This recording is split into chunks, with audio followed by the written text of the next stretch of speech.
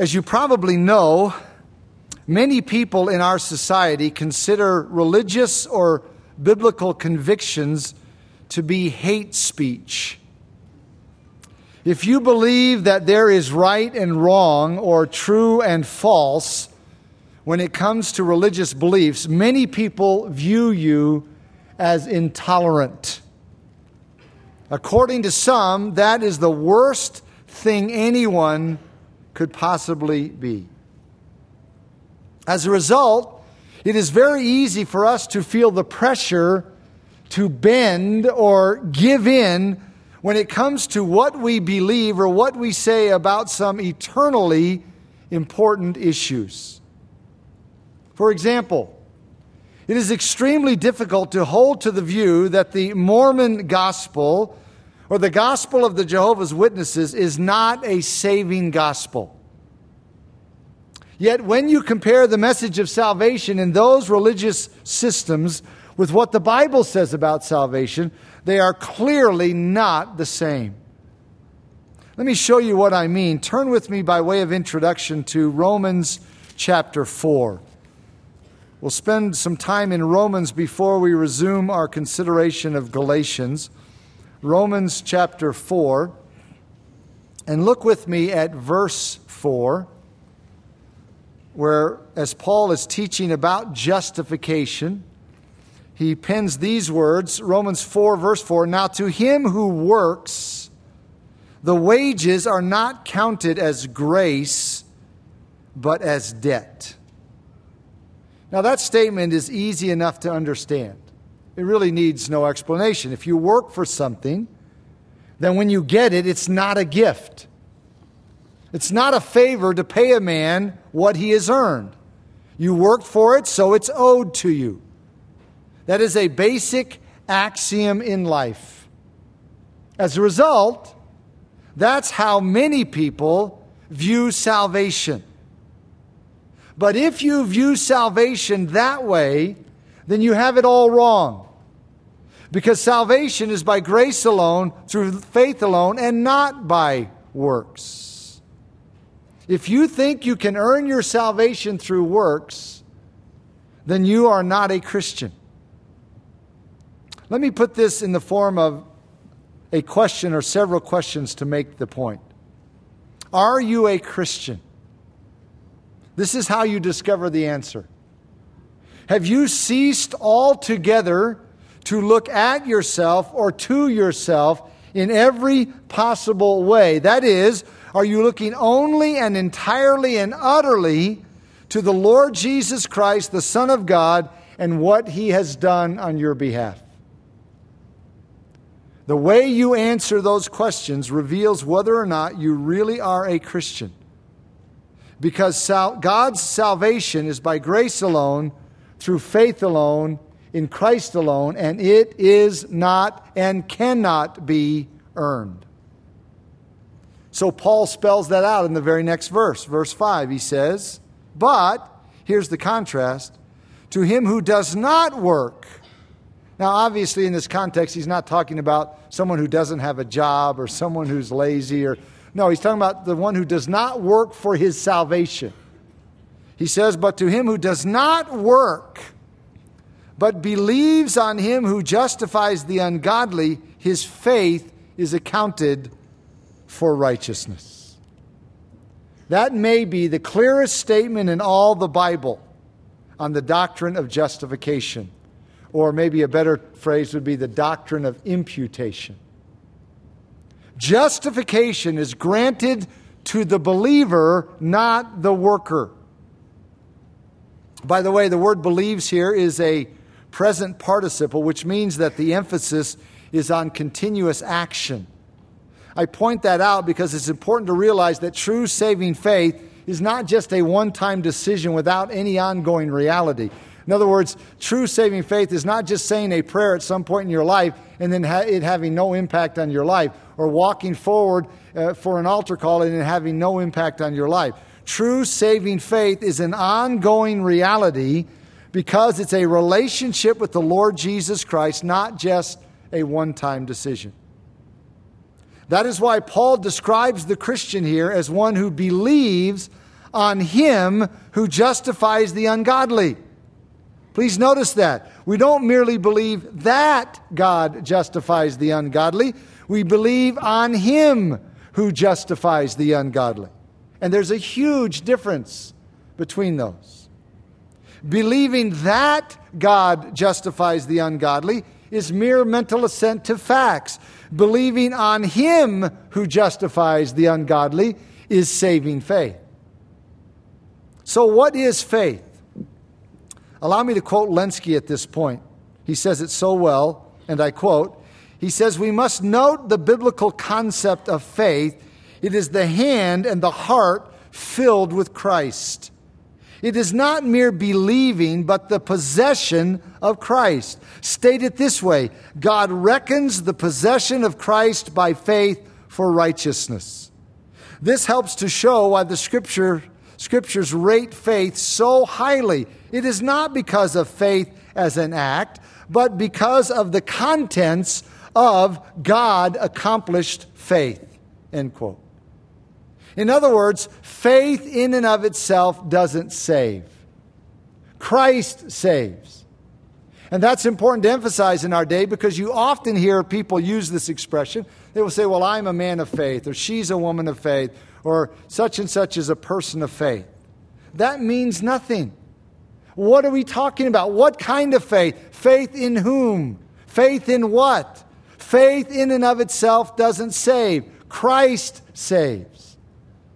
Faith is the means or the channel by which God grants justification.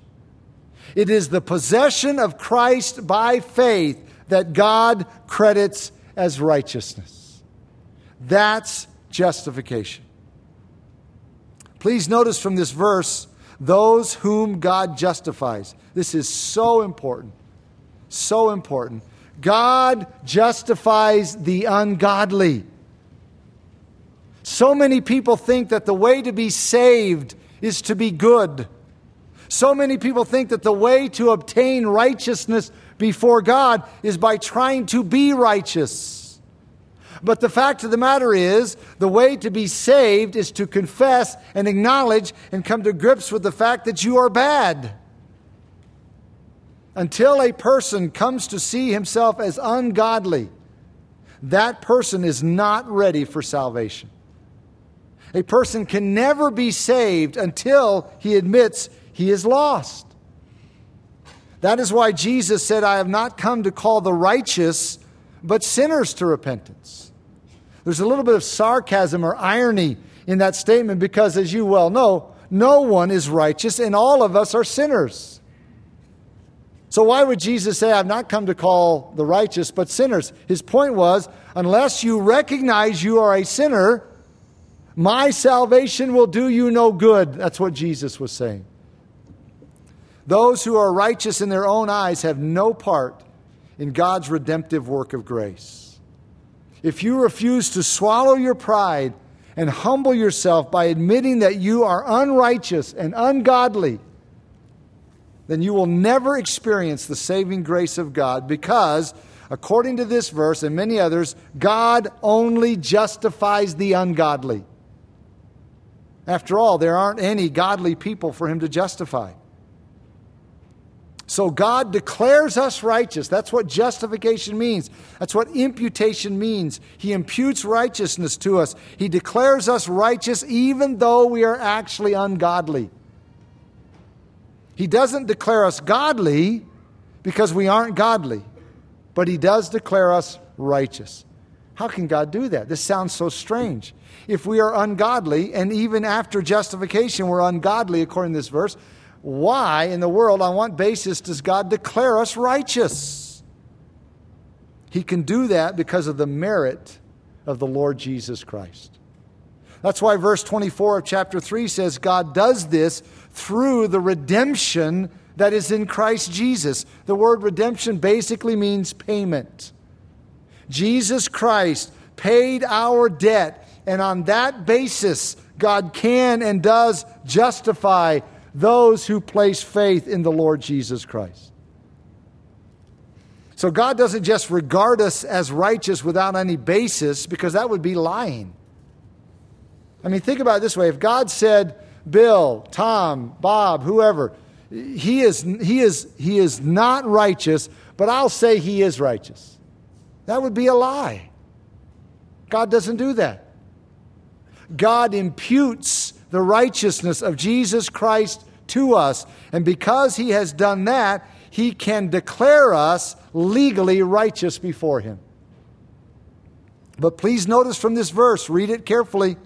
Please notice that when God justifies us, we are actually ungodly.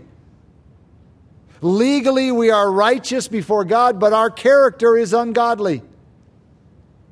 So justification is not a change accomplished by God in us. It is a change of our relation to and standing with God. Let me use an illustration. Let's say that someone has been tried for the crime of robbery. This man has committed dozens of robberies, white-collar crimes, identity theft, credit card theft. This has gone on over many years, and the amount that he has stolen is in the billions.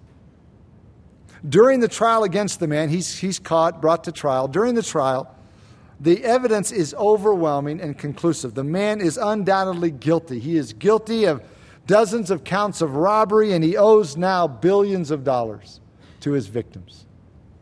So the judge hears all the evidence, declares the man guilty, and in addition to his punishment of a $90 million fine, the judge orders the man to pay back the money to his victims. Well, the man doesn't have any of the money left because he squandered it all. Then someone steps forward to the bench and writes out a check to pay the $90 million fine and the billions of dollars owed to all the victims. The judge accepts the payment from the substitute, and at that point, the criminal is declared innocent in the eyes of the court. Is he really innocent? Be careful how you answer that. Legally, he is innocent.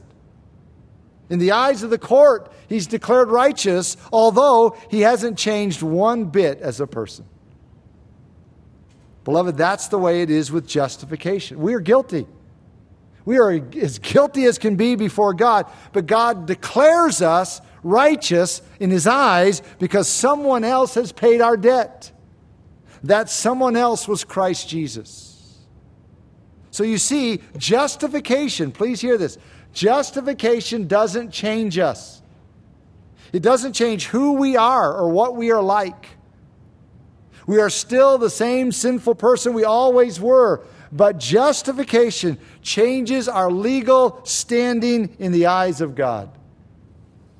Now, let me hasten to add that those whom God justifies, he also regenerates and sanctifies to actually make us righteous. But justification in and of itself is not God making us righteous. It is God declaring us righteous.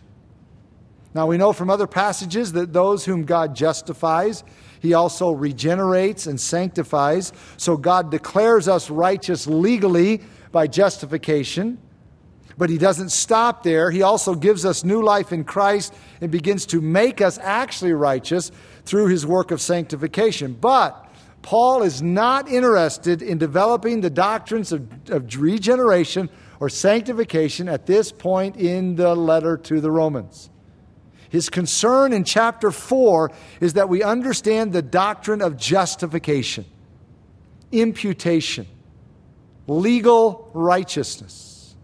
Sadly enough, many people do not understand this doctrine.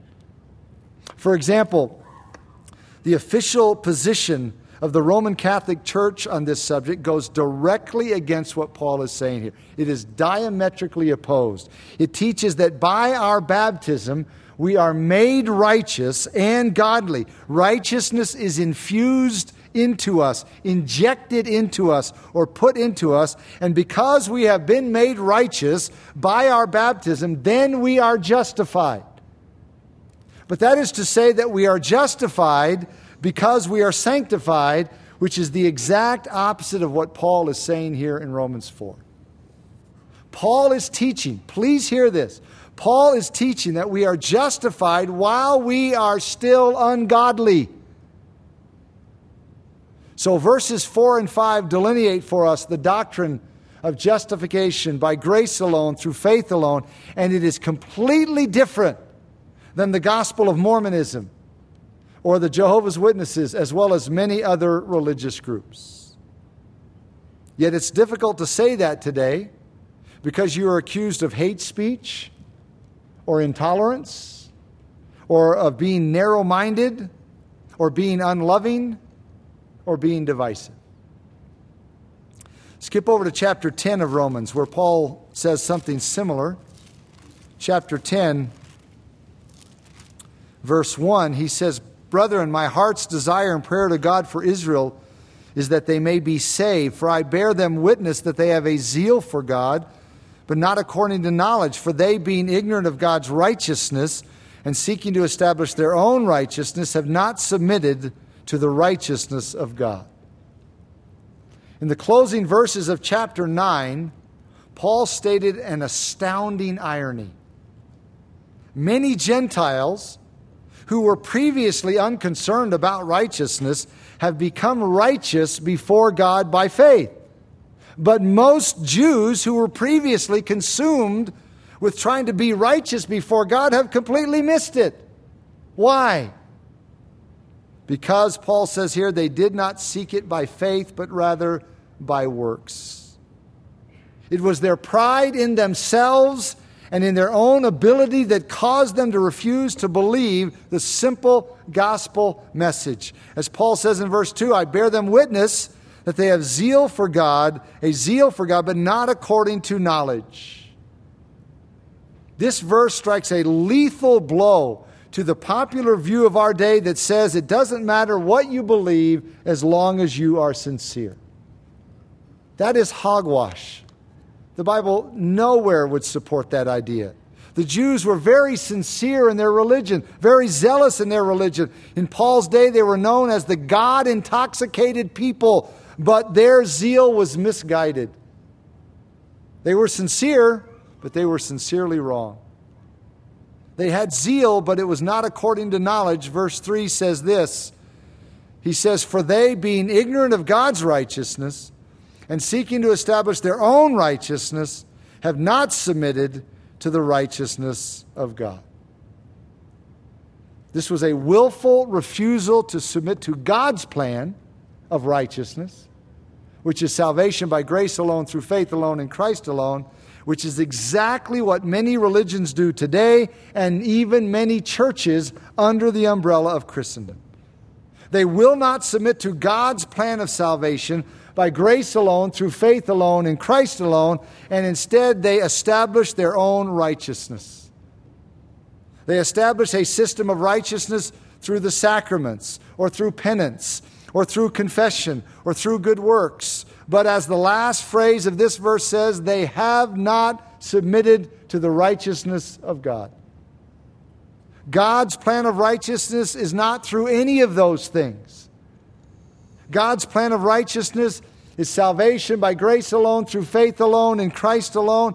But it's not easy to say that today, because when you do, you are accused of hate speech or intolerance, or being narrow-minded, or being unloving, or being divisive. The Apostle Paul completely understood all those kinds of accusations. Paul completely understood all that kind of pressure. But when it came to the purity of the gospel, he would not compromise, because he realized that the ramifications are eternal. They are eternal. And that's why he wrote the letter called Galatians. Let's turn together to the second chapter of that letter, Galatians chapter 2. Galatians chapter 2, please follow along as I read verses 1 through 14, though we'll focus on 11 through 14. But to get the context, let's begin in verse 1. Paul says, "Then after 14 years I went up again to Jerusalem with Barnabas and also took Titus with me. And I went up by revelation and communicated to them that gospel which I preach among the Gentiles, but privately to those who are of reputation, lest by any means I might run or had run in vain. Yet not even Titus, who was with me, being a Greek or a Gentile, was compelled to be circumcised. And this occurred because of false brethren secretly brought in, who came in by stealth to spy out our liberty which we have in Christ Jesus, that they might bring us into bondage, for whom we did not, or to whom we did not yield submission even for an hour, that the truth of the gospel might continue with you. But from those who seemed to be something, whatever they were, it makes no difference to me. God shows personal favoritism to no man. For those who seemed to be something added nothing to me. But on the contrary, when they saw that the gospel for the uncircumcised had been committed to me, as the gospel for the circumcised was to Peter, for he who worked effectively in Peter for the apostleship to the circumcised also worked effectively in me toward the Gentiles. And when James, Cephas, and John, who seemed to be pillars, perceived the grace that had been given to me, they gave me and Barnabas the right hand of fellowship, that we should go to the Gentiles and they to the circumcised. They desired only that we should remember the poor, the very thing which I also was eager to do. Now when Peter had come to Antioch, I withstood him to his face, because he was to be blamed. For before certain men came from James, he would eat with the Gentiles. But when they came, he withdrew and separated himself, fearing those who were of the circumcision. And the rest of the Jews also played the hypocrite with him, so that even Barnabas was carried away with their hypocrisy. But when I saw that they were not straightforward about the truth of the gospel, I said to Peter before them all, if you, being a Jew, live in the manner of Gentiles and not as the Jews, why do you compel Gentiles to live as Jews? Paul wrote this letter because the Galatians were getting confused regarding the purity of the gospel. They had heard the gospel from Paul, the gospel of salvation by grace alone, through faith alone, in Christ alone, and they seemed to have embraced it. Then a group of teachers called the Judaizers came along and told them that salvation is by grace through faith in Christ, but it's not only by grace through faith in Christ. The Judaizers taught that salvation is by grace through faith in Christ, plus obeying the commands of the Old Testament, and especially, if you're a male, especially the command of circumcision. And the Galatians were beginning to be swayed by that message. It sounded so spiritual. It sounded so convincing. I mean, who can argue with the importance of obedience? Who can deny the fact that God gave circumcision as a sign of his covenant with Abraham and his people? How many passages are there in the Old Testament that emphasize the Ten Commandments and emphasize circumcision? There are literally dozens and dozens and dozens. So the Galatians were beginning to be pulled into this belief that salvation is by grace through faith in Christ plus the Old Testament law and circumcision. In order to convince the Galatians of this viewpoint, the Judaizers were evidently criticizing Paul and accusing him of making up a soft gospel message. I can just hear them. Oh, Paul, in his salvation by grace alone, through faith alone, in Christ alone, that's so easy. He doesn't want to make you work for it at all. He wants to pull out obedience to the Old Testament law. So they accused Paul of making up a soft gospel message. They probably said that he wasn't even really an apostle because he wasn't a member of the original 12. To counter all of these accusations, Paul wrote an extensive autobiographical section in the first couple chapters of this letter. He defends his apostleship and he defends his message. He repeatedly asserts that he received the gospel that he preached directly from the Lord Jesus Christ. He didn't receive it from man. He wasn't taught it by man. He didn't even receive it from an angel. He received it directly from the Lord Jesus Christ himself. In fact, he explains here in this autobiographical section that he only went to Jerusalem, which was the headquarters of Christianity at first. He only went there twice during the first 14 years of his Christian life. And when he did go there, he didn't go there to be instructed or commissioned by the spiritual leaders in the Jerusalem church. He says in verse 6 that the key spiritual leaders in Jerusalem, that would be James, our Lord's half-brother, Peter and John, 2 of the original 12, he says those men added nothing to his message or his ministry. Those prominent leaders in Jerusalem didn't add anything to his understanding of the gospel because, as he said earlier, he received his gospel directly from Jesus Christ. So why would he need to have it supplemented by anyone, even prominent apostles in Jerusalem? He didn't need to have it supplemented, and he didn't need to have any clarification. The other apostles, as much as he appreciated them and respected them, didn't add anything to his understanding of the gospel. Now, Paul isn't bragging when he says this. He is simply affirming that his gospel message was the same message as that of James, Peter, and John, because there's only one gospel that saves, and that is salvation by grace alone, through faith alone, in Christ alone. He was also saying that his commissioning wasn't less than Peter's. Peter was the apostle to the Jews. Paul was the apostle to the Gentiles. Paul's apostleship wasn't inferior to Peter's, and Paul illustrates that fact in verses 11 through 14 by telling about an occasion when he actually had to correct Peter publicly for the way Peter's actions were sending a mixed message. Notice how he describes it, beginning in verse 11. He says, "Now when Peter had come to Antioch, I withstood him to his face, because he was to be blamed."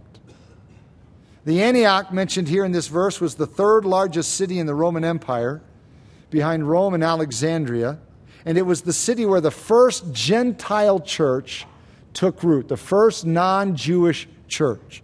It eventually became the launching pad for Paul's missionary journeys as he was sent out by that church. When Peter was there on one occasion, Paul knew that he had to address a major problem or inconsistency in Peter's life. Now, no one in his right mind likes confrontation. No one in his right mind enjoys confrontation, but this was a necessary confrontation. Why? We are told why in the next verse. Verse 12, he says, "For," let me explain this, "before certain men came from James," now this would be the Lord's half-brother, key leader in the Jerusalem church, the mother church, all Jewish church. So he says, "Before certain men came from James, he," that is Peter, "would eat with the Gentiles. But when they came, he withdrew and separated himself, fearing those who were of the circumcision," which is another way of just saying fearing those who were Jewish. So what is this verse saying? It is saying this: the Apostle Peter would regularly eat with the Gentile Christians because he knew that the dietary laws of the Old Testament were no longer an issue. He didn't have to worry about eating something that wasn't kosher because we are now under the new covenant, not the old covenant. But when Jewish people came from James, who was one of the key leaders in the Jerusalem Jewish church, Peter withdrew from the Gentiles because he was concerned that the Jewish people would not approve of him eating with Gentiles. The problem was, this action sent a very confusing message. Now think about this. When Peter withdrew and stopped eating with Gentiles, when these Jews came on the scene, it sent the message that the Old Testament dietary laws were still an issue, were still in force, and something that had to be followed. In other words, let me say it another way. Peter's actions sent the message that salvation isn't by grace alone, through faith alone, in Christ alone. His actions implied you have to keep the Old Testament law to be accepted by God. That is why this was so serious. That's why this was a necessary confrontation. So in verse 13, Paul says this, "And the rest of the Jews also played the hypocrite with him, so that even Barnabas was carried away with their hypocrisy." All the other Jewish believers in Antioch followed Peter's example and withdrew from the Gentiles when these Jewish men came from Jerusalem to spend time in Antioch. And Paul says here that even Barnabas went along with them. Barnabas was given the name Barnabas, even though his name was actually Joseph. He was given the name Barnabas because the name means encourager, basically means encourager, and he was such a tremendous encourager. Yet, even he went along with the other Jews, Peter and the others, who withdrew from the Gentiles when the Jews came from James in Jerusalem. And notice that Paul refers to their action as hypocrisy.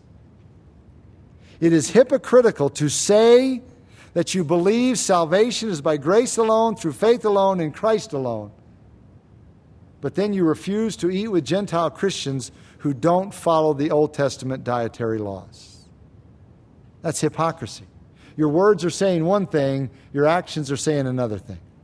It is sending a mixed message, and it actually undermines the gospel, which is why Paul was so disturbed by the actions of all those who did that. He explains that in the next verse. He says in verse 14, "But when I saw that they were not straightforward about the truth of the gospel, I said to Peter before them all, if you, being a Jew, live in the manner of Gentiles," that is, you've been living as a Gentile, you've been eating this food that was not kosher under the Old Testament dietary laws, and there's no problem with that, but you were living like that. If that's the way you're living, he says, if you being a Jew live in the manner of Gentiles and not as the Jews, why do you compel Gentiles to live as Jews? That is, why did you change and send the message that Gentiles have to live as Jews? Now that had to be quite a scene. I'm not suggesting that Paul was trying to make a scene, but he was definitely trying to make a point. Paul confronted Peter publicly. Peter was the apostle to the Jews, and as such, he carried a lot of weight. Peter was the leader of the 12. Jesus was their rabbi, their teacher, their master, but Peter was the leader. Matthew 10:2, as well as other verses, make that clear. His influence cannot be overestimated. So when his actions were blurring an accurate understanding of the gospel, Paul felt compelled to address him publicly. He asked Peter, listen, Peter, if you were living as a Gentile by eating Gentile food before the Jews came from Jerusalem, then why did you change and give the impression that Gentiles have to live as Jews to be pleasing to God? Do you see how Peter's action distorted the truth of the gospel? Because it was saying, hey, it's not enough just to have faith in Christ. If you want to really be accepted by God, you have to follow the Old Testament dietary laws. Peter's actions distorted the truth of the gospel. If Peter was the first pope, he sure wasn't an infallible one. Of course, Peter wasn't the first pope, and he was a sinner just like every one of us. And here, his actions distorted the truth of the gospel. The gospel is that salvation is by grace alone, through faith alone, in Christ alone, and you don't need anything else. You don't need to be circumcised. You don't need to obey the Old Testament laws, including the dietary laws. But Peter's actions implied that if you are a Gentile, you need to live as a Jew by obeying the Old Testament laws to be accepted by God. In other words, let me just say it bluntly. His actions were basically saying, you need to earn your salvation through obedience to these Old Testament laws. Or at least you need to contribute to your salvation in some way, or you need to do something to get it or seal it or help it along. That distortion has eternal consequences in people's lives, which is why Paul knew he had to address this to Peter, and he had to address it before all the others, publicly. Why has Paul relayed this incident? Did he tell us about this to brag? No. Did he tell about this to make Peter look bad? No, absolutely not. He appreciated and respected Peter. Did he tell this story to exalt himself? Absolutely not. He told this story to illustrate the fact that his apostleship wasn't inferior to Peter's, and his commissioning wasn't inferior to Peter's, and his message wasn't any different than Peter's, which is why, please hear this, which is why Peter accepted this rebuke. Paul felt comfortable recording this in a letter that was going to be read throughout the first century because Peter wasn't defensive about his actions. Peter accepted this rebuke. Peter realized he was doing wrong by sending such a mixed message. Both apostles proclaimed the gospel of salvation by grace alone, through faith alone, in Christ alone, but Peter's actions on this occasion were not consistent with the message. Peter's actions undermined that gospel message by implying you need more than faith in Christ to be accepted before God. You need to keep the Old Testament laws. And beloved, that is a message that cannot go unaddressed. No matter how unpopular it is, and no matter what we are called, unloving, divisive, intolerant, narrow-minded, we cannot compromise the purity of the gospel. We cannot. We cannot compromise the purity of the gospel, even if it means publicly stating that certain groups are wrong, or certain churches are wrong, or certain high-profile spiritual leaders are wrong. We cannot compromise because people's eternal destiny is at stake. When high-profile people, even respected Christian leaders like Peter, say things and do things that distort the purity of the gospel by stating or implying that the gospel message of all religions or all churches is basically the same, that is too serious to ignore. It's not all the same. Every gospel that is proclaimed in the name of religion is not the same gospel. Standing for the truth of the gospel is more important than not being called unloving, or not being called divisive, or not being called intolerant or narrow-minded. I agree that we need to be as gracious as possible, but that doesn't guarantee that others, even Christians, won't accuse us of hate speech. It's the price we have to pay in our day and age for believing what God says and taking His definition of the gospel seriously. It is the gospel of salvation by grace alone, through faith alone, in Christ alone, plus nothing. Absolutely nothing. Let's bow together as we close. Have you embraced that gospel message? Have you embraced the truth of the gospel by embracing Jesus Christ? Christ saves, and Christ alone. No human effort, no religion, no good deeds, Christ and Christ alone. Are you trusting in Him and Him alone for salvation? Or are you trusting in something in yourself or in religion? The implications are eternal. Let go of anything else, everything else, and trust Christ and Christ alone. And I would say to those here who have trusted Christ, do you see the seriousness of not compromising on the purity of the gospel? I know it's difficult in our day and age. I know it's unpopular.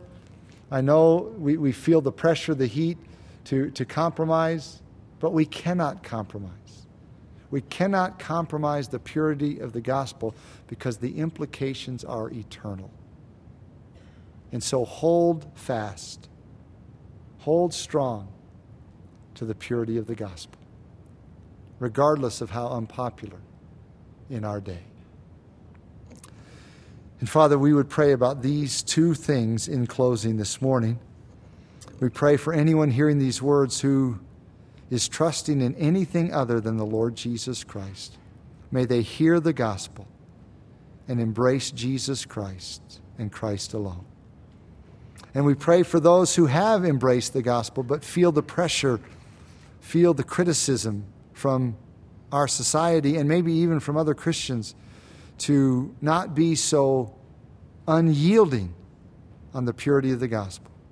May we never, ever bend to that pressure, but always graciously, uncompromisingly hold to the truth of the gospel, because we understand that the implications are eternal. So we pray these things together in the matchless name of your Son and our Savior, the Lord Jesus Christ. Amen.